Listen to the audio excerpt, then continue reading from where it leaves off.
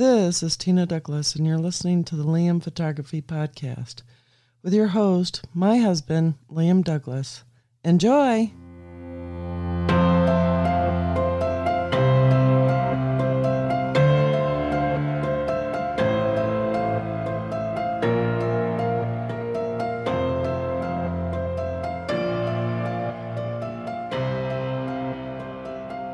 Greetings, everybody. You're listening to the Liam Photography Podcast. I'm your host, Liam Douglas, and this is episode 197.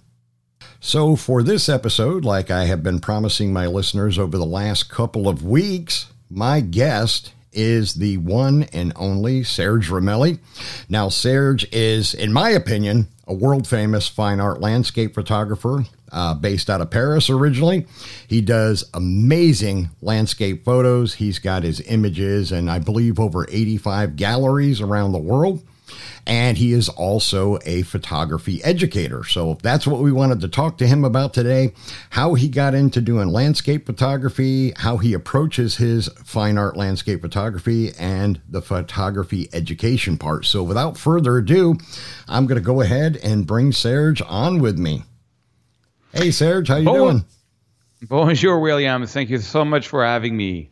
Oh, absolutely. I am absolutely thrilled to have you on the show. As I told you when we were talking before we started the recording for the show, I've admired your work for quite a few years now. I followed you on 500 Pics and your YouTube channel. I bought some of your training from your website, which is absolutely fabulous. And I didn't. Thank you. Yeah, I didn't tell you this yet, but I actually based my Lightroom workflow approach on your technique. So I watched a lot of your training. I watched a lot of your YouTube videos, and then I took your basic way that you edit to create my own editing style. And it seems to work good for me. I always love the way you edit. You have a fantastic eye. Well, thank you very much. I'm honored. Absolutely. So first of all, let me go ahead and have you tell my audience a little bit about yourself, your background, and how you got into photography. Okay. Yeah. So I'm French, but I do speak pretty good English because when I was a teenager, I lived in Los Angeles for about a year. So that and I did it right at the time when when you're a teenager and your vocal cord become like a man. I have this theory that, because I've had some people which are French and, lived in the U.S. for 40 years, and they have this, bonjour, I am, been living for 40 years in the United States, but I have a very strong French accent. So I don't have that. I have it a little bit. And I have this theory that, when you grow up is when you become a man, wherever you are, that language you speak that's what gets printed into your body for that life, kind of thing. Anyway, so I was mixed between English and French, so that's why I speak English. Anyways, look, I've always wanted to be an artist since ever I was a kid. I used to draw a lot when I was a kid, but I love sales and I love computers, so I got into coding very early on, and then I got into sales. But I'm in love with movies. In the 80s, when I saw, I always tell that story, but it's a true story. When I saw like Indiana Jones and Back to the Future and The Return of the Jedi, these three movies blew me so much away. I was like 14, 15, 17 when I saw them. I was born in 1970. I'm 51. And I couldn't believe that art, because that's how I looked at it, it just really, for me, it was a coming out of age movie. It's something, I was a very introverted kid. It was, seeing Michael J. Fox being so cool in Back to the Future, like got me the idea of being cool, or, and the whole idea of the space opera of Star Wars. I don't know, just these movies blow my mind so much. I was like, can you imagine doing this for a living where you just create art that makes people, I just saw that was the coolest job on the planet. It's like, I got to figure out a way to make art into my life. My dream has always been to be a movie director and an actor. This is my background. So I started taking acting lessons, but I was very shy, so I sort of gave it up. And so I stopped the acting and went into coding, completely different thing. Because I love computers. That's also why I do tutorials, is because I just love technology. I'm a geek. I have like always the latest computers, PC, Mac, and cameras. I love gear. So that's why I got into coding. And then, so I did coding from the age of 18 to about 22. I'm giving you like the full background story. Oh, that's and then fine. I went into, and then I went into sales. I was a salesman. I started selling, check this out, because I speak English, I started selling Paris trip to UK agencies. So I would be in Paris. I would call agencies in London, says, oh, we have this great package where you're going to stay in the Lido or the Moulin Rouge on Saturday night. We have this restaurant. So it was like a package that they would then sell that to their customers or companies, like spend a weekend in Paris. So I did that. And then I did a lot of small jobs. But at the age of 28, my brothers created this incredible web agency called, at the time, 1000 and Web Promotion. And I became his sales, vice president for sales kind of thing. And so this is 1998. He had this idea, which I think was a good idea at the right time to have it, is to make websites in 1998. And mostly, so he did a survey. I remember he did like a mailing to lawyers, hospitals, hotels, restaurants. And hotels were the ones that gave the most interest. So it's like, okay, let's make a website for hotels. So we started hiring photographers. Sorry, I have a dog that's a little old, so he coughs. He's a little sick. That's all right. So if you hear somebody coughing, that's my dog. No problem.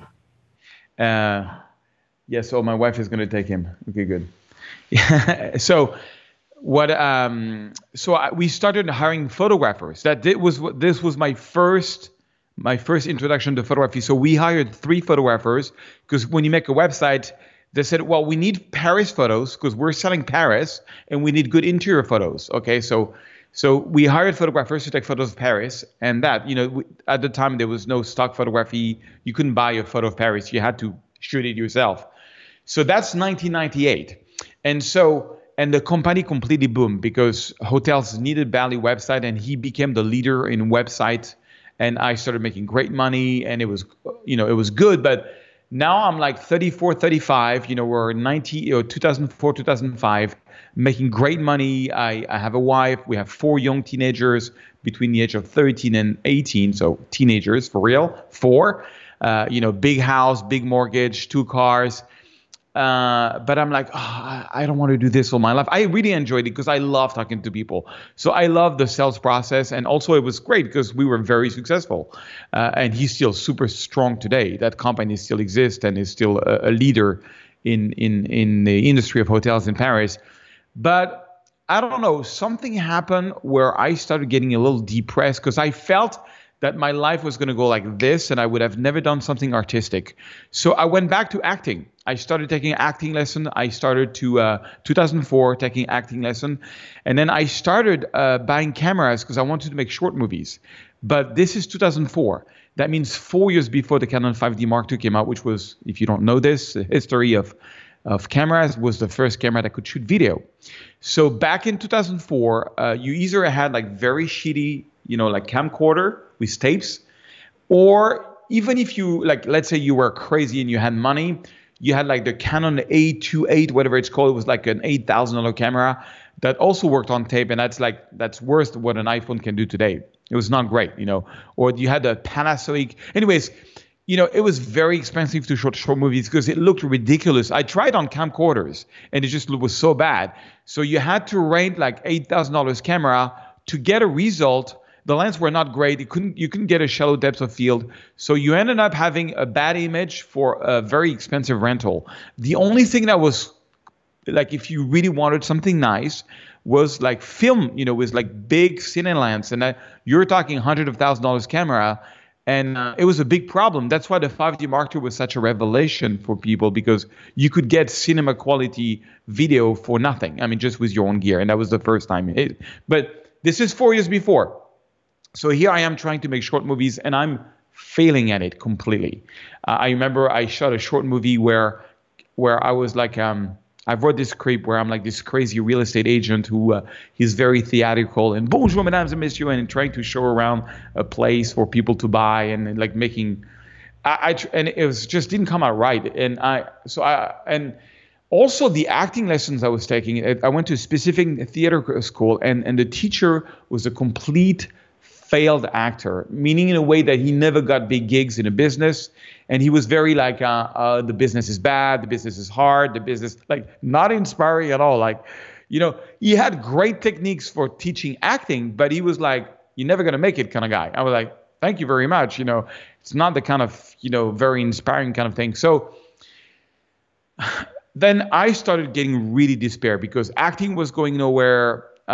Short movie was going nowhere. And something happened that changed my life forever. In January 2004 or 5, I forgot which year, I went on vacation with a whole bunch of friends to the Guadeloupe. I just did a big real estate. I bought like a big thing with my money. I did like a big real estate investment. And the real estate company, because it was a big money investment, offered us a week in the Guadeloupe. So we were like 10 friends who bought, like, it was like a whole village that we bought. It was like a tax credit investment, which turned out to be really bad. But that's a whole different story. Anyway, at the time, the real estate agency gave us money to spend a week in Guadeloupe. I had never been to the Caribbean island, so I went there. And I brought this little Sony camera. I had like a very small Sony camera, and I started taking photos of, the trip. And we had a pretty beautiful girl with us, and we took a photo of her. And I had a buddy of mine. So one of my best buddy, Calvin Pimon, was a designer in my company. So he was a master at Photoshop.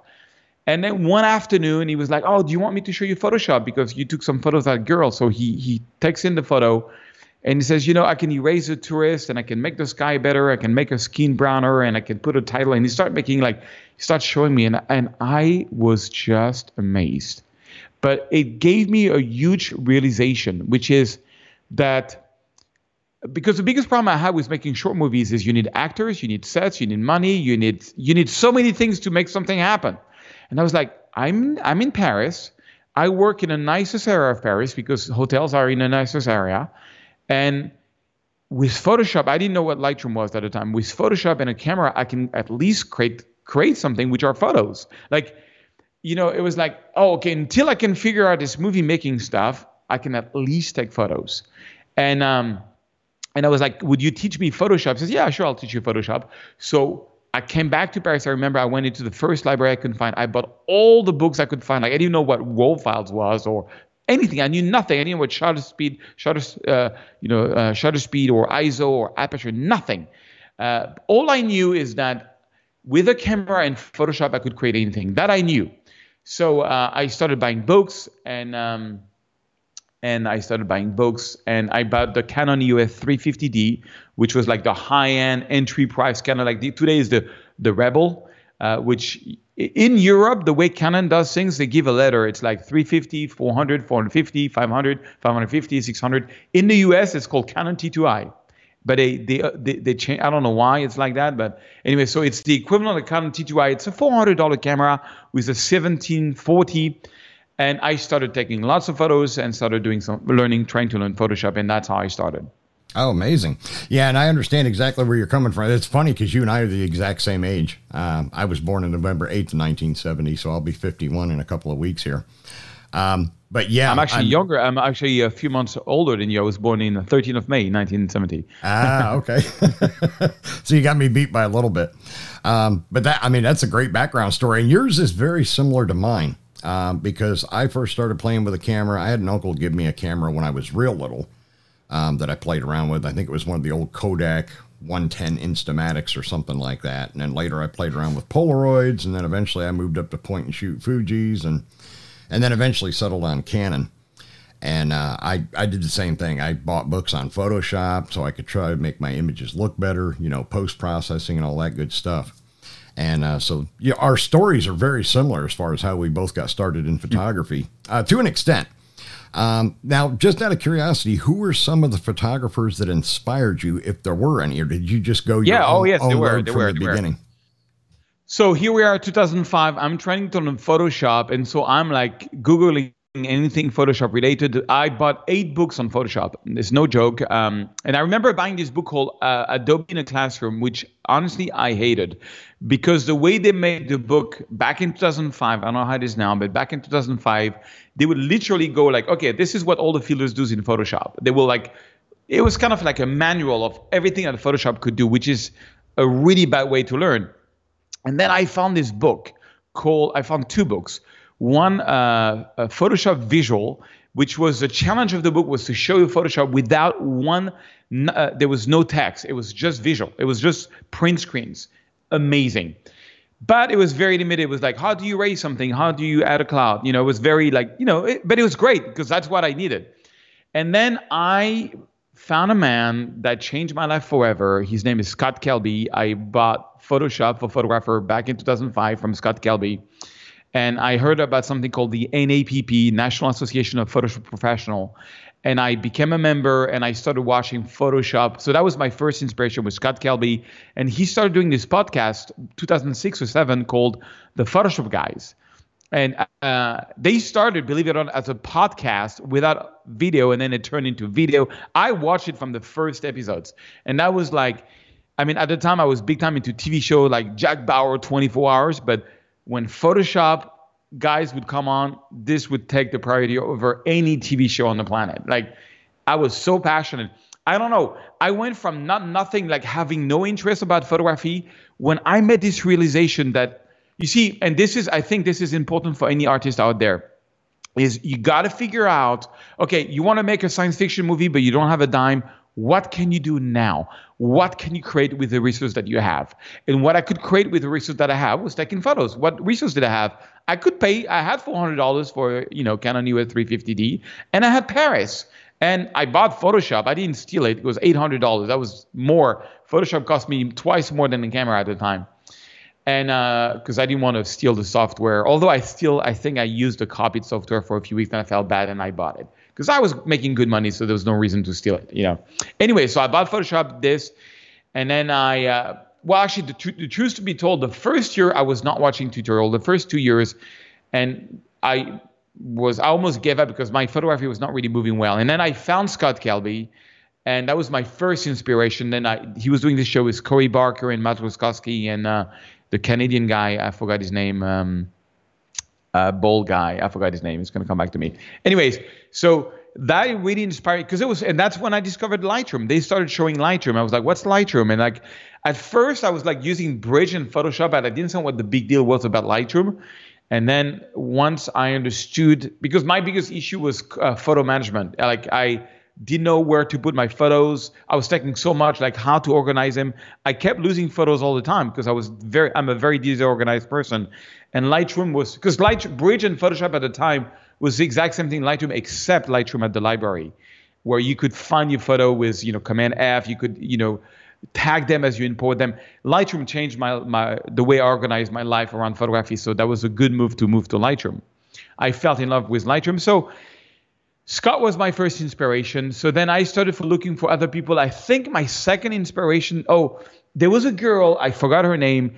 I remember she was like North Carolina, like where you live. She and she was taking photos of her hometown, and she lives like in a farmer's life. And she had this over-the-top saturated photos, but I loved them at the time. She was a great photographer. I can't forget it, but I remember she was a big inspiration. And then I remember watching a magazine showing HDR, and that's like 2007, 2008, and they mentioned somebody named Trey Ratliff. And then I started following Trey Ratliff. He was doing this over-the-top HDR, but I loved it.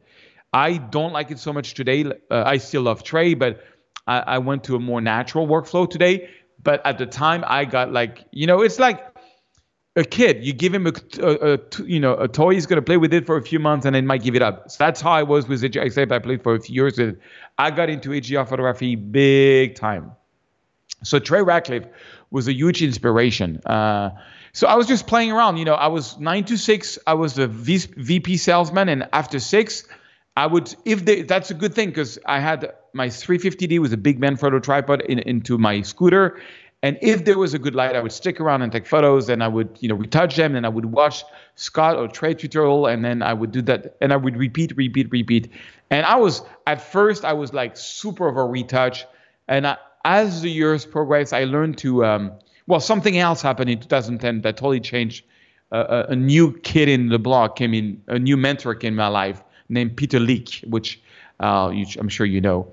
Yep. Which was a revelation to me for many reasons. But yeah, so Scott, Trey Ratliff was my first big guys. Later on, I met Joel Grimes and Peter Lake, and they had, and I also studied the history of photography. Like Ansel Adams was a huge inspiration.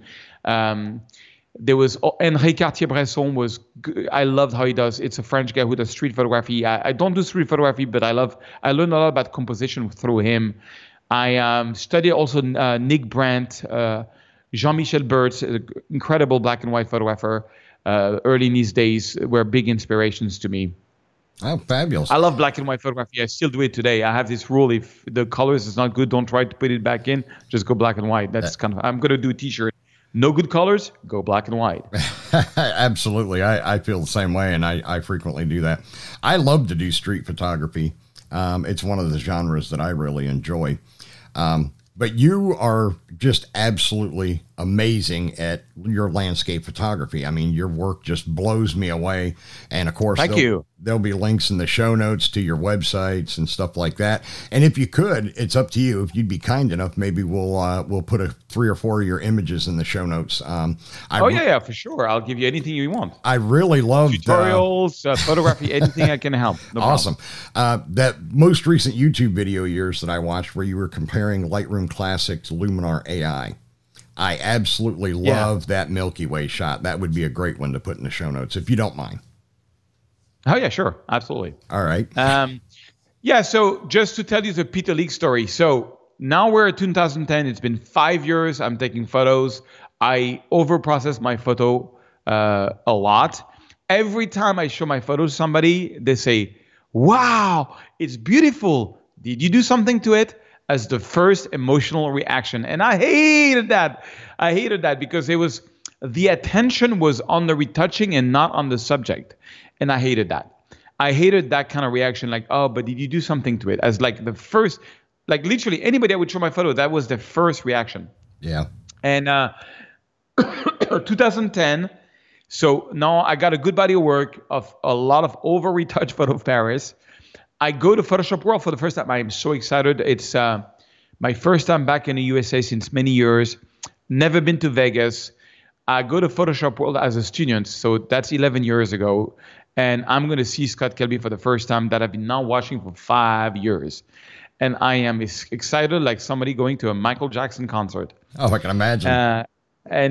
So love Photoshop World, and I find this gallery, Peter Lik, which somebody just had mentioned his name a few months before. A surgeon I was working with, where I did some photos, he was like, oh, I'd love to have some Peter Lik photos, but like there are $8,000 a piece, and it's a bit expensive, and he was a very rich man. I was like, $8,000 for a photo? Really?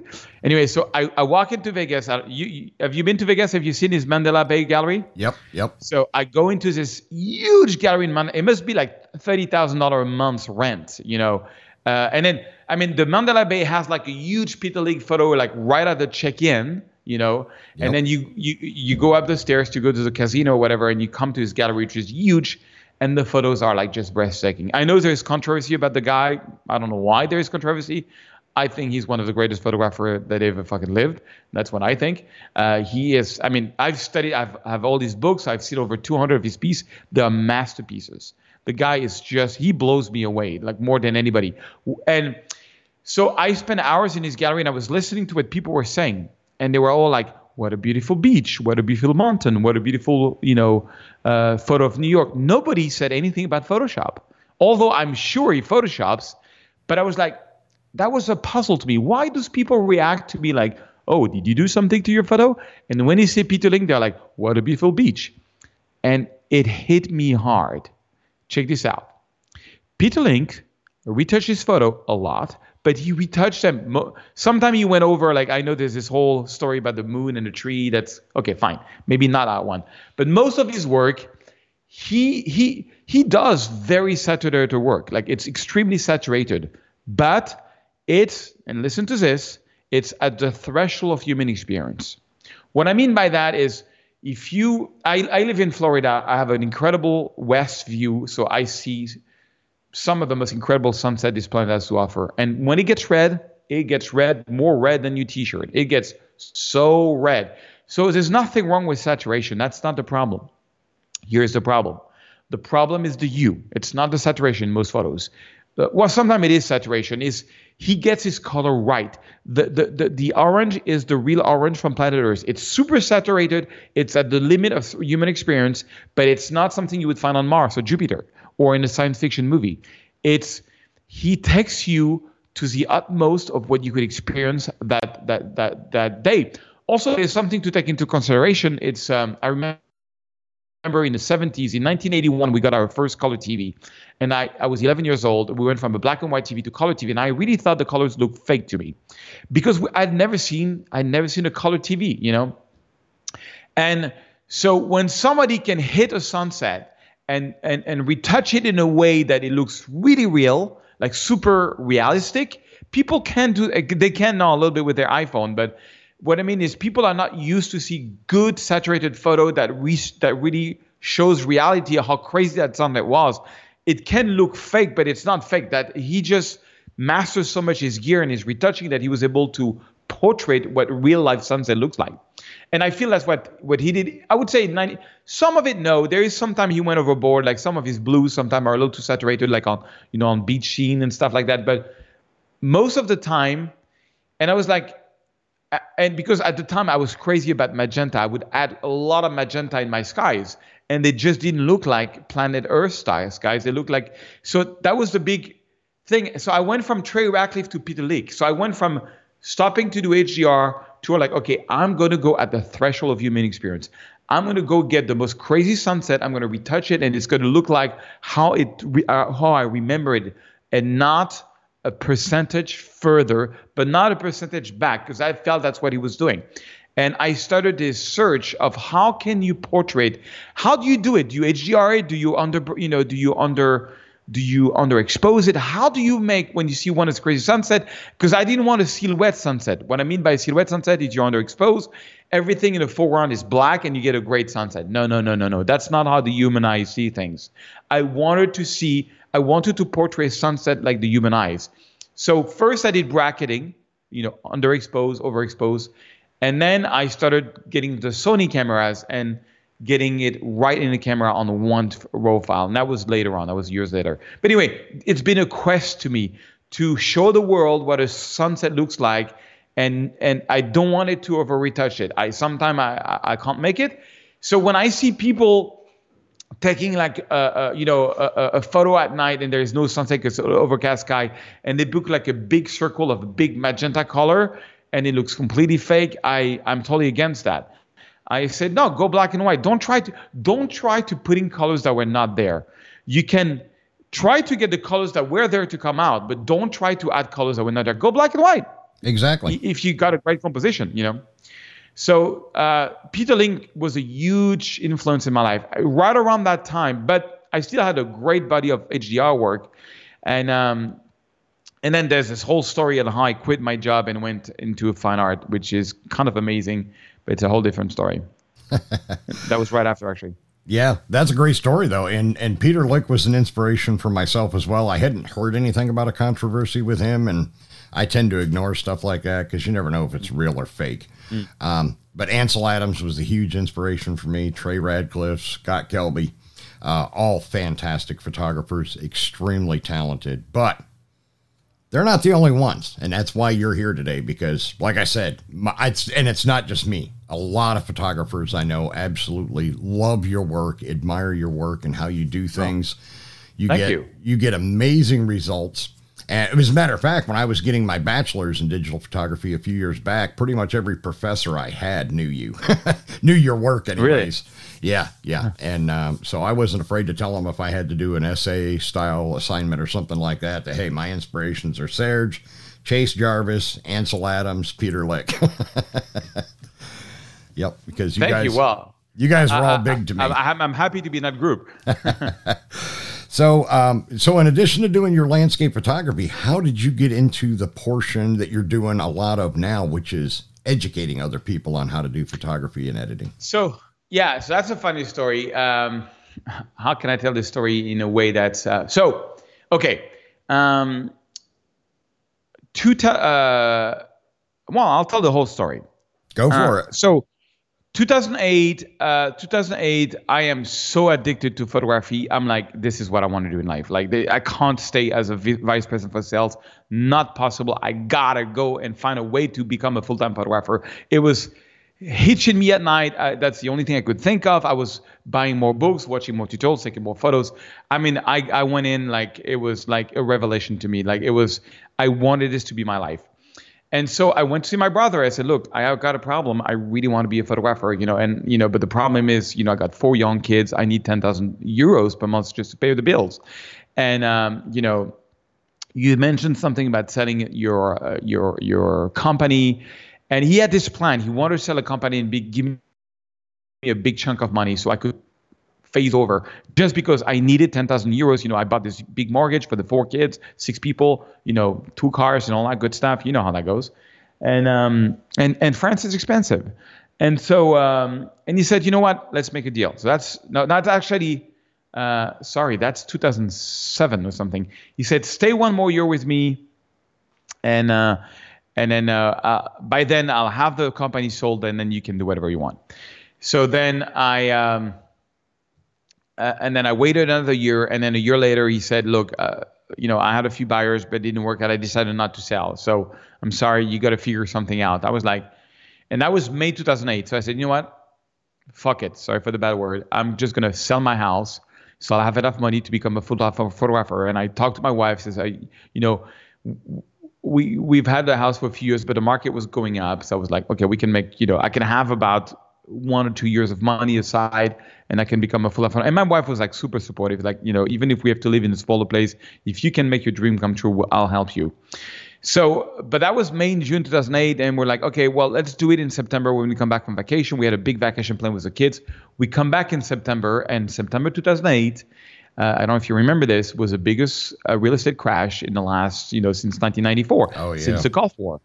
And I put the house on the market. I didn't think it was such a big deal, and it just doesn't go. And nothing happens. And I was like, I went back to see my brothers. Are you going to sell the company? I said, no, I'm not going to sell the company. And I felt trapped, and I felt like I had no way out. And then it hit me. I was like, oh, but I got a good, at the time. So you have to understand that I work with hotels, and I now have a lot of very wealthy friends that have like, some guy have like 10 hotels in Paris, and they're like, and they are, all they care about is how to decorate the hotel and how to have nice Paris photos. So I went to see some of my best buddies at the time, very rich people, and I said, look, what if, because it was a tax write-off, like they were doing millions of dollars of renovations, and for them, if I could decorate the whole hotel with my photos, it would. I said, look, if you buy me $100,000 worth of photography, or like there was one guy, he had I said, look, buy me $1,000 a photo for $1,000. It's going to cost me $200 to produce. So I'm going to make a $800 profit. You can write it off, for your thing, but you will help me become a professional photographer, which is my life dream. And this is how it all. So I went to see one guy. I started with this one guy. I remember all my life, Michel Sauk. He had 2 hotels, he had a small one, 34, another one, 45 rooms. And I went because he was renting the small one. And basically I was asking for 35,000 euros, like $40,000 of photos. And that was kind of an idea I had. And he called me up 2 days after. He says, I thought about it, and I can't just do one hotel. I got 2 hotels. I love what you do. I want to back you up. I'm going to give you $85,000. Wow. I'm like, what? That's amazing. And so he bought $85,000 of photos, and then 2 other guys. I ended up selling $150,000 of photos literally in 4 days. Wow. I was like, oh my gosh. Yeah. That's okay. So now I had the money. So I went to see my brother, and I did a resignation letter. It says, sorry, I'm going to become a full-time photographer. And so I had all this money, but at the time I hooked up with some pretty bad people, which I didn't expect. So I met these guys. One guy was a director, and another guy was a screenwriter. Very extremely talented people, I must say, but not very honest to me, at least. As I told you, I've been now working for a web agency. I knew a lot of wealthy people, and they had this great script they wanted me to help raise money for. And so I was going to become a movie producer, which I didn't really have interest for. Like, movie production is not really my thing. I want to be behind the camera. I'm good with money. I know a lot of people that have money. I can raise money. but it's not like I just quit my job because I wanted to be an artist. So I started taking photos of hotels. I forgot to tell you that, but as my customers, you see my Paris, so not only they bought some, but they also wanted me to take photos of their hotels. So I started doing that, but I was making a lot less money than just being a vice president for sales. To give you an idea, so I gave my resignation. I had somebody set aside, but I still, needed some money. So I was making about $5,000 a month doing interior design photography, which was half of what I was making. So I was eating up my set asides, my reserve. I said I got to find out because I needed 10,000. So I had a way. I need to find a way to make this. So I was like, so I got into this movie production. And what's stupid about movie production is that it takes about 2 years to fundraise to make the movie, and the movie has to be a success. Then you can make money. So I had to do the interior design photography and the movie production. But I made a deal with these guys, which was that if I raised the money for the movies, there was one script I really loved they wrote that they would let me direct that movie and play the lead part. It was a comedy, which I really wanted to do. And they were like, yeah, no problem. But first, we want you to raise the money for mine. So it was a man and his son, and they wanted me to raise the money for her son, one of the son's movie first. And so I started doing that. I knew nothing about movie production, but I was a salesman. I actually went to school. There was a private school, cost a fortune to become a movie producer. I paid for it. I went to school. It was not a school, but it was like private teaching. But it was like with the studios, you would actually go and talk to. It was great. And so I learned that, and then I started doing that. But my set aside was just. Then we had some issue with our house, and we had to make renovations. And the money I had set aside was literally, was just like melting. It was melting. Yep. And something else happened that changed my life forever. So now we're in 2011, Christmas 2011. I'm almost running out of money. The movie production thing is not going really well. And and a lot of people are writing me saying, how do you do these photos? Like, can you teach us? And I found this website called tuto.com, tuto.com. And they said, because I was really desperate for money. And they said, you can sell your tutorials. We'll give you half of the money. So it's French tutorials. So I started doing some Lightroom tutorials. And they started being the best selling tutorials on the whole platform. I was like, what? So maybe I have a talent for this, But I had this idea. And this is a lot of artists have this idea. And I had this idea that if I got to go all in on movie production, I knew I could make money with tutorials and I could make money with interior design if I put more time into it. But I had this idea that it was a do or die attempt. I was going to be a movie producer. I was going to produce that movie, and then I was going to direct the second one, and that was my life. So all my energy and attention, and I had this idea that if you have too many income sources or you're too many dispersed, that it's not going to work. The only way to make it the big time is to fully commit. But that was kind of a crazy thought because I got 4 young teenagers, needed all that money, and it was not a good move. And Christmas 2010, I read the Steve Jobs biography, and this book changed my life for real. I remember I was bored for Christmas. We went to see some family, which I didn't really know, and I just bought the book, and I was sitting in the corner, and I read the book, it's a big book. I read it in 2 days, almost 16 hours straight. And there's a story in that book that changed my life. And here's the story. Steve Jobs in 1984 gets really upset with this guy from Pepsi that he put over to run Apple. They get into a fight. He says, fuck you, sells his share. And just sell his share. And now he's got $280 million, on his bank account. And, 1984, $80 million. Can you imagine how much money that is, right? Yeah, a lot of money. And so he has this idea. He has this idea where he buys this computer called the Pixar from George Lucas, and he hires 50 salesmen to try to sell this computer to hospital and to studios. Not so much studios, mostly for hospital. 50 salesmen. And nobody wants to buy this computer because for computer graphics, at the time there was something called the Silicon Graphics, which was half the price, and did a great job. And then he has this guy who is not the head of Pixar. I love how they tell the story in the book where he's like just playing around with the computer, making like a little short movie, like just playing with a small character. And Steve Jobs is passing by in the corridor and says, "What is that?" And he says, "I'm just making a little cartoon with the computers. We're not selling them, but I can play around with them." He's like, "Oh, I love that. Okay, I'll finance a short. Like, how much money do you need? I want a full short on movie." They do the short. The short wins an Oscar, I think. Yeah, oh, wow. I think it's an Oscar. And then he's like, "Oh, there is a business there." And then he talks, and the guy says, "I have an idea. It's called for a movie based on a show. It's called Toy Story." And so Steve Jobs goes to see the head of Walt Disney. They co-produce Toy Story and for $25 million and makes $500 million. And Pixar, who was trying to sell computers to a hospital, fires the 50 salesman and says, "No, we're making movies." I thought this, like, they totally changed the purpose of the company, and now they're making movies.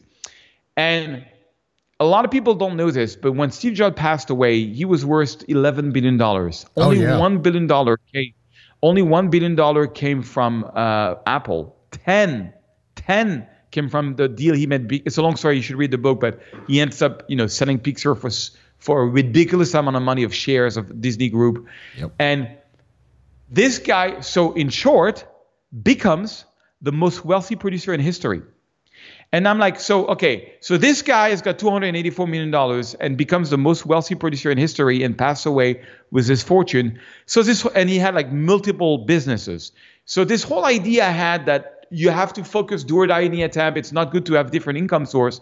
I was like, this is bullshit. I can have different income sources. It's not because you got different income. It's stupid, but I was really dying financially because we had a big problem with the house and I was almost running out of money. So bad that I was a few months away of not being able to pay my house. And by reading this book, it was like obvious that I was not going to make it financially. So I went to see my partner and says, "Look, I got to invest more time in making tutorials on this platform, the tutor.com, because I need the money." And so I did. And I started, I said, I will produce the movie, but I'm going to go on a part-time basis. I'm going to go all in on that. And I became the number one author on that platform. I was like, and it was only French-speaking stuff. And then, so now I was making more money. I was making 10,000 euros a month with that platform, being the number one seller of tutorials. Plus, I was making $5,000 doing real estate photography. So now I was making 15,000 euros. But I had a lot of renovations to pay and I need money, but I was making more money than I was making as a salesman. So that's kind of cool, and then one thing led to another. I'm telling you the full story because, you say, yes, I love to talk about this stuff. Oh yeah, no problem. Inspire somebody else to become an artist. I'm happy about it. And then something else happened. This is how I started my YouTube channel. I almost got the first movie produced. And then I had this discussion with my partners, and this is when I discovered that they were not in for the right reason. They says, we do not want you to direct this movie because now the deal was like, okay, now I financed the first one. The second one is mine. I'm going to finance it. I'm going to direct it. I'm going to play the lead. They're like, no. We want you to do another movie. So it was like another 2-3 years before. And I realized they had no belief in me as an actor. They had no belief in me as a director. They could eventually believe I could raise money. They didn't even think I was that good. And the truth is I was not that good. And this relationship was going nowhere. They kind of stole money from me also in a way. I was like, this is not a healthy relationship. And I remember I was driving back home. I was crying on my motorbike. I was like, I just wasted 2.5 years of my life with them. They're not going to back me up. They're not going to give me that movie. And what can I do? What can I do? I was like, well, I'm doing all this French tutorial. I speak good English. Why don't I do a YouTube channel? First, I want to do a YouTube channel about comedy. I was like, comedy, I'm not sure I can pull that off. But what if let's do a YouTube channel? So that's 2012 or something. I said, because I had no idea how I could sell tutorials because tutor.com was like a platform. They invested a lot of money in ads. They would pay me great money. But like, how do I sell tutorials in English? I had no idea. So I said, I'm going to make them for free on YouTube, which is what I did for the first year.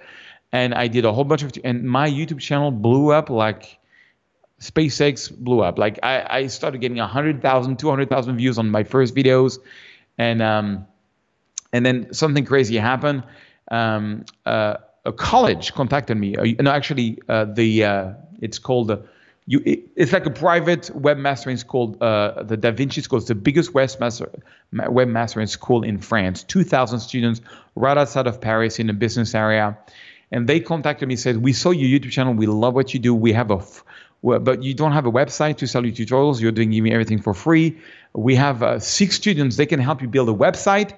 They'll help you build a website to sell your you should sell your tutorial. You shouldn't give everything for free. So they gave me 6 students for about 6 months. They built me a website. They built me like a shop online and everything and I started making longer course that I was going to sell. And one day I found out something, I don't want to go into it, but something really bad that my partners did. And I said, okay, I'm out of here. Like this was the end. And I sent them a letter saying, this is it. I'm selling my shares. I don't want to have anything to do with you guys anymore. And then that was on a Monday. And on a Wednesday, the school posted this tutorial and the new website. And I just done a new tutorial and the sales was unbelievable the first month. It was like more money than I could ever dream of. And I was like, what? And I had no idea you could make money with tutorials. So now I had the French tutorials doing really well, the English tutorial. Right after that, my house had a big problem. So I had to spend a lot of money in my house, which was a blessing. And right around that time, another miracle happened. I got the book deal and I got the Yellow Corner deal, which was a lot of money, even more than tutorials. So basically, I left my job. The first 2 years, I almost died. It was really rough because wrong partnership. Very important who you partner with. But when I went back on track on doing my own thing, my life exploded, like really exploded. And I made so much money that I moved to the US because the tax was so crazy in France. Like I started making $100,000 with tutorials, $100,000 with the Yellow Corner deal, $50,000 with the books, plus interior design. It was just like money was just coming from everywhere. I was like, what is this? I never had made big money in my life, and tax office took 85% of that. Oh my God. First year. So that's why I moved to the US the second year. I was like, no, I'm not giving 85% of all my royalties to that. And it's the first time I'm being so much open on this. But, I went from almost losing my house and my health with these people to really have a financial, then later on, the first year was amazing with the galleries. And, it was less the years after. So you have to work. But it was nice to see that. It was nice to see that, and that's what I said to people. Like, if you have something you love to do, you got to find bright ideas to monetize, to be able to just do it as a living. So the French website was a good idea, the school. And honestly, I have this belief that when you do what you like, luck has a big part of it. Like this school was such a luck thing. And the biggest luck was how I got into the galleries. That was like luck after luck after luck. I felt I won the lottery that year. It was crazy. Oh yeah, I'll tell you the gallery story after because it was even more of a miracle. But in short, when you do what you like and you feel good about it, it makes you so high in energy, so happy. And when you're happy, the universe folds for you. That's what I've observed. Like, anyway, it just folds. Like, it's like this book called The Secret or whatever. When you picture, I was so happy being a photographer. I had this 2 years really messed up. But when I went away from these people and I said, okay, this is what I want, it just miracle after miracle happened. The 3 main miracle. Number 1 was the school. When they put out the website, I had no idea the website was going to make any money. It did. And then a few months after, there's a big miracle that I'll tell you after on the gallery. Right. Yeah. So that's a heck of a story, and it's a great story. And I can definitely relate. I've been in similar situations to you. My wife and I have 5 kids. Luckily, they're all grown up now, but of course, now we have 11 grandkids. So, wow. So, yeah, keeps us busy. I don't have a grandkid yet. I'm your age, and I don't have one grandkid. I'm hoping to get one very soon. There's 2 2 girls playing the game right now. You gotta tell your kids, chop chop. Dad wants a grandchild. That's right. Believe me, I'm doing that.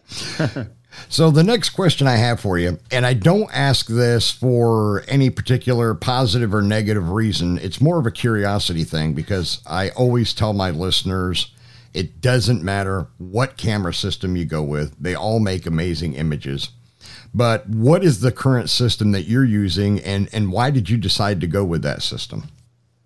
Okay, so right now I'm using the Fuji 100S. It's a 102 million pixel camera. Why? Because it's the best camera in the world, hands down. I think it's even better than I think it's better than the Phase One. For what I do, it's better than the Phase One and even the Hasselblad.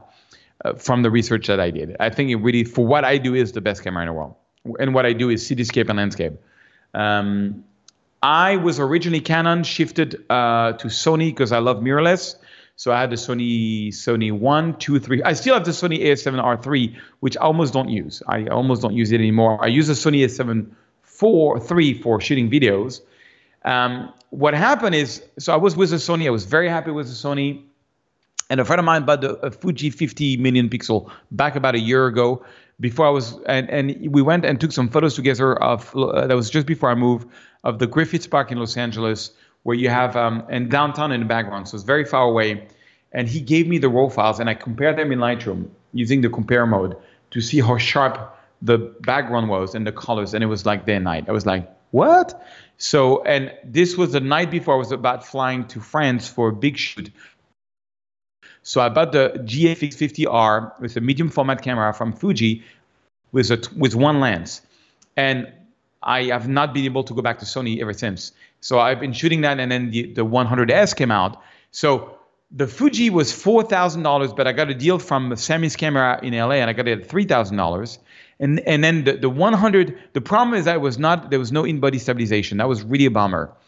And the only in-body stabilization they had was the 100 million pixel camera. But that was $10,000. I was like, I don't want to put $10,000 into a camera. And then they came up with the S version at $6,000, which I ended up getting an incredible deal at almost $4,000, believe it or not. So that's why that's what I use now. I do take the Sony with me, but the truth is I love so much the quality of that 100 million pixel camera that I don't shoot Sony anymore. Oh, yeah. It's like nothing beats that in terms of color, dynamic range. The color science of Fuji is amazing. So I'm just a new Fuji lover. Yep, I can understand that. And it's, you're going to think I'm crazy, but it's absolutely nuts because I've been off and on. I've gone back and forth between Canon and Fuji. I've been with Canon for a while now, and I was in a similar situation to you. When I started working on my documentary project in Georgia, I was like, okay, my Canon is a really good camera. I had the 5D SR, 50 megapixels. And I was like, this is a great camera for these buildings, but I really want medium format. I want it so bad I can taste it. And I was looking at used Phase One systems and a couple of other systems, and I considered Pentax. And then I heard about the Fujifilm GFX 50R. And I was like, oh my God. It's a rangefinder style camera, which I love that old style design. It's 50 megapixels, medium format, massive dynamic range. And so I got rid of all my Canon DSLR equipment. I still have my Canon mirrorless gear, but I sold. No way. So you have the 50 GFX. Yep. Wow. Yep. And I'm so jealous because you got the 100S and I've been wanting that camera so bad. You got to put me in touch with your source that can get it for $4,000. Well, I'll tell the story of how I got it. It's a funny story, but I was in Paris. Paris camera is always more expensive, and I go to the equivalent of Best Buy in Paris is called a Fnac.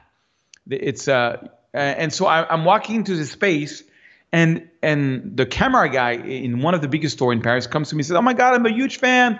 I've been watching your YouTube channel for 7 years. I don't believe you're here." I was like, he was a big fan. I was like, all right, and I'm like, oh yeah, I want to buy the Fuji 100, but I'll buy it in the US because it was 6,000 euros.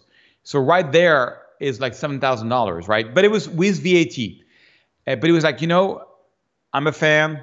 I'm going to give you 10%. And you know that you can get the VAT off. I was like, what? So I was getting 20% VAT off. So check this out, 7,000 euros. So, sorry, 6,000 euros minus 1,200 of VAT. So it was 4,800 euros. And then he was giving me 10% off of that. So it was 4,000 euros. So it ended up being like $5,000 instead of 6,700. So I was like, it was crazy. So because there's this law, if you buy stuff in France and you have a green card or you're a resident, you can get a VAT off at the airport, which I did. So that's how I got the 100S. Wow. And I am in love because the in-body stabilization, like I hate to shoot with a tripod. And I've been taking photos without a tripod, like all the way to the night, like at 100 ISO or maybe 200 ISO. And it's just, it's incredible. It's and the prints you get, 102 million pixel, the detail, the color science. I think for landscape and cityscape, it's the best camera in the world. And it's like $6,000 with the lenses. I have the 34-64. It's a zoom 32-64, which is the equivalent of a 25-55. So it's sometimes I'm not wide enough, but you know what I do? I just take 3-4 photos and I stitch them. And I find I get better result when I do cityscape of doing panoramas like 1, 2, 3, 4 than doing a wide angle, because wide angle does too much distortion. That tree is going to look so big. The beach is going to be so small. With taking 4 photos, you get less distortion, you get more pixel. So when I have an incredible scene, like I have this incredible sunset at the right time at the right place, I only have one lens, one camera, and if I'm not wide enough, I just take 4 photos and I'm good. Oh, that's amazing. Yeah, see, when I went to the GFX 50R, I wanted it for my documentary project. And I started out, I traded in some of my gear. I got the GFX 50R with their 50 millimeter lens. I really wanted their 23 millimeter, but that one was just stupid expensive. And so I ended up going to Laowa first. So I went to Venus Optics and I got their 17 millimeter GFX mount manual lens. And it was a really good lens, but it would get issues with really severe lens flaring if the sun was too bright. It didn't have a hood. There was no way to put a hood on it. And so I just saved up, and then I finally sold the Laowa off, and I actually got the GF 23 millimeter for my documentary work, and I absolutely so you have two prime, it. 23 and 50. Yep, I've got the 23 and the 50, and I'm hoping to get the new 35 to 70 that just came out. That one's got me intrigued as well. Yeah, that would be cool. I was trying to get a 70 to 150 or something. They have it was completely out of stock last time I tried to buy it. I need to buy it actually before I go to Paris. I'm going to Paris in 2 weeks for shooting a movie. Oh, sweet. That's a whole different story. Pilot of a TV show, more exactly. But anyway, that's awesome. So yeah, I'm with you on that. GFX Fuji, I felt in love. Yeah, their film simulations are insane. I mean, when I started photography, like we were talking about before the show, I started in film. And that was one of the reasons why I loved shooting with Fuji, was I loved their film stock. And the fact that they can replicate them so accurately in their cameras is amazing. Yeah, so this is a Velvia 50 actual film, because I shoot film also. I've got 2 film. I've got 4. I have the Hasselblad 503 CW. I have the Mamiya 7.2, and I like to play around with medium format. And I love Fuji Velvia 50 and 100. So it's an actual film from 20 years ago, and you know how it is. Their Velvia simulation and their Provia simulation in Fuji is so incredible. This is when you realize also, like, people say, like, oh, because that film I've been using a lot is so oversaturated. It's like it gives a lot of magenta cast. I was like, this is where my love of magenta comes from. From Fuji Velvia. That's where it comes from. Absolutely. Anyway. And like I said, they do a fantastic job of replicating them in their I love Provia. The Lutz, Provia, and Velvia is the 2 I use most of the time. Sometimes it's a little too much, so I like desaturate on top of using the Lutz, but I'm with you on that. Yeah, a lot of people don't know that when you're in Lightroom, if you go to camera, there's a section on the Lutz which is basically changes for every RAW file. So if you have a Canon RAW file, it's going to give you a LUTs that were created by Canon. If you have a Sony, it's going to give you LUTs created by Sony. And so if you have a Fuji, you get LUTs created by, hold on, I'm in Lightroom now. It's called, so you have to go to LUTs, and it's called camera matching. That's the name I was looking for. Yep. Camera matching. And so when you use a Fuji, they have the best LUTs and way better than any other brand. Yep. Way better. And well, the big thing that I've discovered, and I don't know if you've tried this yet, is with shooting with a Fuji camera, I like the results I get better out of Capture One.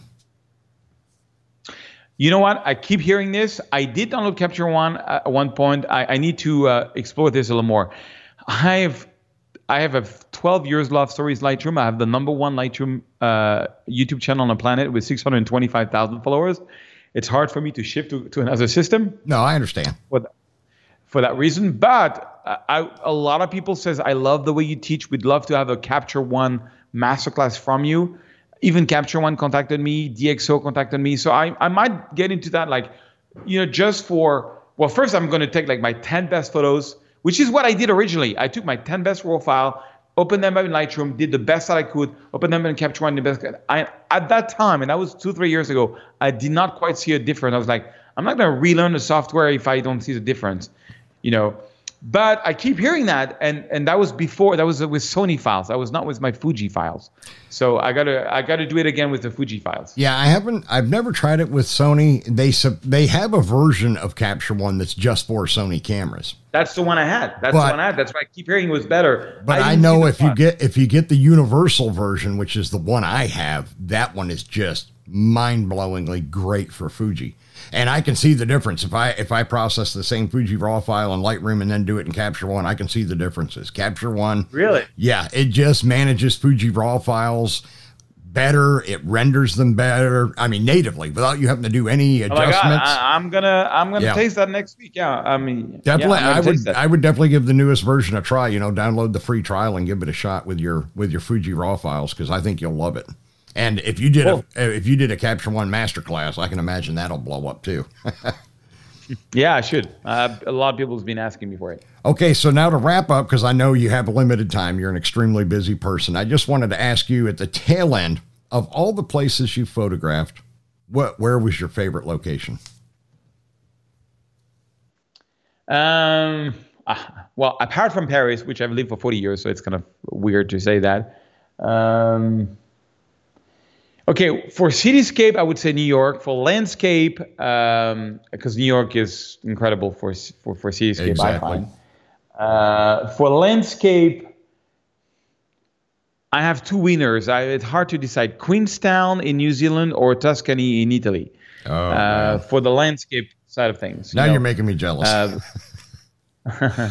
Both of them is really high on my list. I think Tuscany maybe bits a little bit New Zealand, a little bit. Yep, I agree. But like New Zealand is right there. Absolutely. Tuscany is unbelievable. Yeah. But I've never been to. There's many places I've always wanted to go to. I hear a lot of places in Latin America are amazing. Mm-hmm. Japan. Iceland. No, sorry. Let me revise everything. Iceland, #1. Iceland. Iceland beats Tuscany. Iceland beats New Zealand. I was in Iceland with Skylum for a week on a workshop. I got the best photo of my life in that 1 week. There's nothing like Iceland. You'll have to share that one for the show notes if you would, because I would love to see that one. All right, so wrapping up, if you would, go ahead and let my listeners know where they can find you, any social media websites, and any promotions that you might have going on right now. So photosurge.com is is my main website, and I have one product which is called the Zero2 Pro. I've been doing a lot of tutorials over the last 15 years, but my Zero2 Pro, it's $197 instead of $500 right now on promotion. You can get it from PhotoSurge. It's 6 module. Module #1 is really like camera settings. #2 is really about composition. #3 is the longest, it's retouching. #4 is social media, Instagram, YouTube. #5 is how to make a website that will give you a good SEO to get business. And how to price your photo, how to sell them. And the last module is how to get published in the press, how to get a gallery deal and a book deal. If you want to. So it's from 0 to pro. And I've had a lot of success with this course. It's the best I've done in 15 years. That sounds amazing. I've been thinking about picking that one up myself because I was in your webinar a week or so ago, and that's how we first got in touch with each other. Yeah. It's hands down the best training. It took me a couple of years to do, and it's the best thing I've had. And it includes all kind of like stuff like I have a price list you can download. It's actually like a PSD. We did it in Illustrator where you can just put your own logo and you have like a catalog of price. You have we combined for 4 years. We combined a book with the best influencers, what we call the feature accounts, people which don't create their own photography, but they will post your own photo. How to tag them? It's the fastest way to grow on Instagram. So you have like a reference based on topics like travel, feature accounts, wildlife feature accounts, Italy feature accounts, Europe, USA, New York, etc., etc.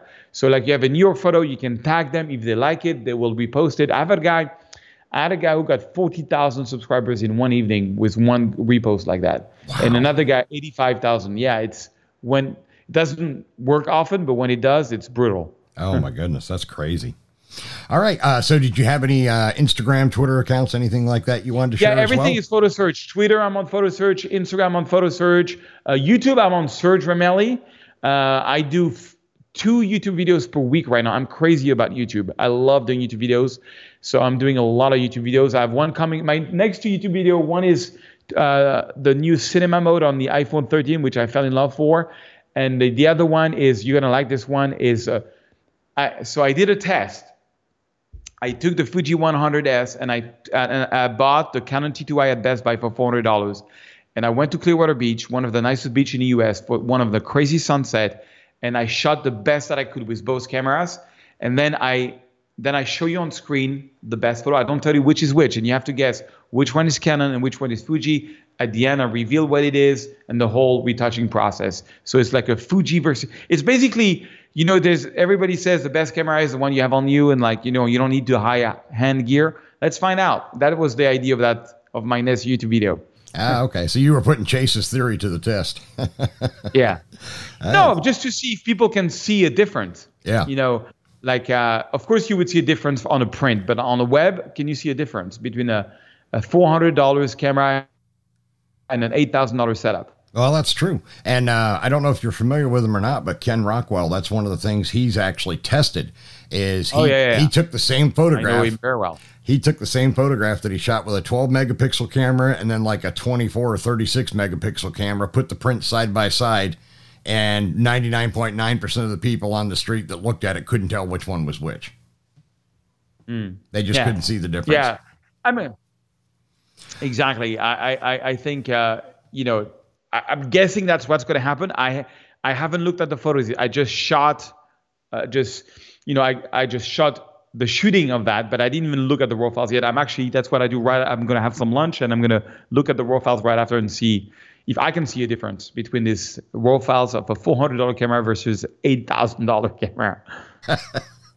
All right. Well, Serge, I want to thank you again so much for your time. I really appreciate it. Like I said, I know you're super busy with YouTube and your tutorials and all that stuff.